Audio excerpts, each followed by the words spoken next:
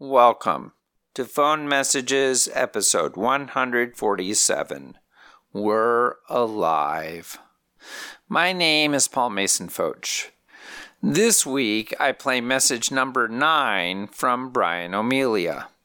And it is one of those rare cases where I am able to fairly precisely date the call to February 19th, 1990. Not because Brian left the date on his message, but based on Brian's clear memory of when he left the message. The message is 3 seconds long. Here we go. We made it back and we're alive, but... That's a very deep message. That was right after, you remember Ted and David Cohen and I, we went and we bought a station wagon from David Cohen's parents. And I'd seen it on New Year's Eve when we went out to D.C. that year. There was like a band played.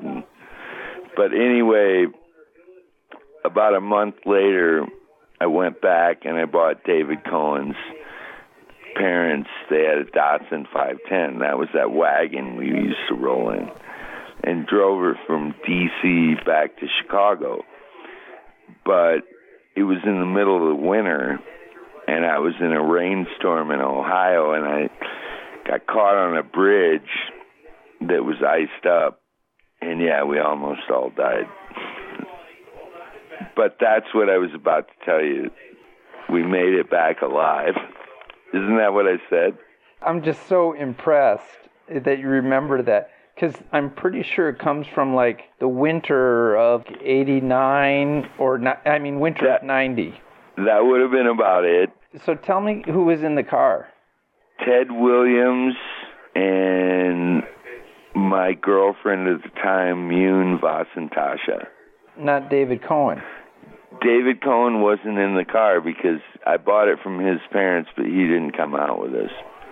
So how did you get out there? DK set it up. Anyway, they used to want, like, certain cars from the dealership they'd sell across the country, so you were supposed to drive it. And I got $150 to drive the car to D.C. Oh, it wow. was like a fancy Cadillac thing, and they were like, it's not broken in yet, so don't hit the gas hard. And I was like, yeah, screw you. We hauled ass out to D.C. in that Cadillac. And then I drove the Datsun back, and the Datsun had bad steering, so that didn't help when I hit the icy bridge. But yeah, we spun around. I fishtailed twice and then spun around. I looked right at a semi that was about to plow into me, and then I hit the other side of the bridge, and the tires caught. I got out of the way of the semi. Didn't even go in the ditch. But it's like the first fishtail, and I was on a bridge that was over a gorge in Ohio. If we'd gone over the edge, we'd have fallen 200 feet. And it was the first correction I did that really saved us. If I'd gone straight into the wall on the bridge, we would have just flipped over the top and went to our death. So I'm trying to picture this. I passed this truck, so I'm in the passing lane. Right before I got to the bridge, I passed the truck. I was going 75 miles an hour. As soon as I hit the bridge, the car just started to slide sideways. And then I started to head directly to the opposing wall right in front of the truck. And that's when I spun it around the other way, fishtailed back, and so now I'm heading for the other wall. And then I fishtailed back again, and I'm heading for the other wall once again. So then I spun it all the way around. And when we came around, we were literally looking at the truck about 30 feet away, 20 feet away, coming right at us.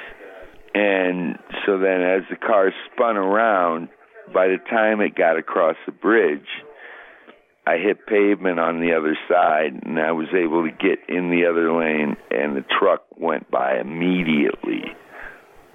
and we were in a Datsun. Oh, shit. I called my dad right after it happened, and I told him the story, and he was kind of silent through the whole thing.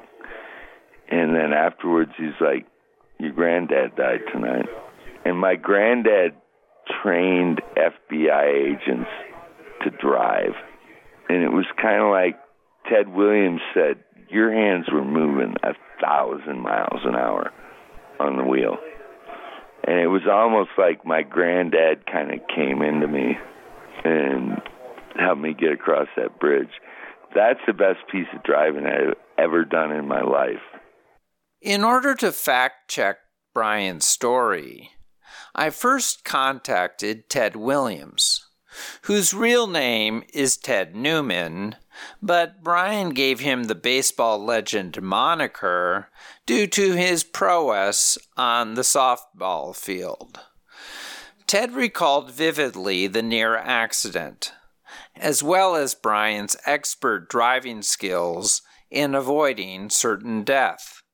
I next reached out to David Cohn, whom we called DK, but David had no recollection of the incident. This is not a big surprise, since Brian did say David was not in the car. As for Brian buying a Datsun from his parents in D.C., David also did not remember this, but he said he would ask his mother about it.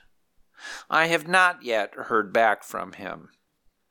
By far, the most striking confirmation of Brian's story came when I did research on his grandfather, whose name was Mervyn O'Melia.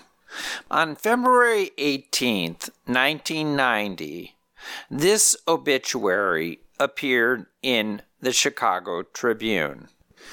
Mervyn G. O'Melia, 77, the first director of the Illinois Local Governmental Law Officers Training Board, died Thursday after suffering a heart attack in a Rock Island, Illinois bowling alley. As a special agent for the FBI, Mr. O'Melia had been outspoken on the shortcomings of police training and was named director of the state's training board upon its founding in 1966. He served as director until his retirement in 1977. Mr. O'Melia, a Rock Island resident, began his career as a fingerprint technician with the FBI in 1937. He became a special agent in 1949 until he left the Bureau in 1966 to become director of the training board. What's amazing about this article is not only that it confirms Brian's story about his grandfather training FBI officers, and by the way, I also found a Chicago Tribune article from 1948 describing Mervyn O'Melia's role in a wild car chase to capture a man involved in an extortion plot. But it also provides a date for Mervyn's death, and therefore Brian's near death, Thursday, February 15th, 1990. Assuming Brian was calling the day after the incident, that would mean he called Friday, February 16th. If you want to demonstrate your driving skills or share a paranormal spirit possession, steer your way to pfoch.com. That's pfootsch.com. Many thanks to Brian for his spirited story. And thank you for listening. Talk to you next week.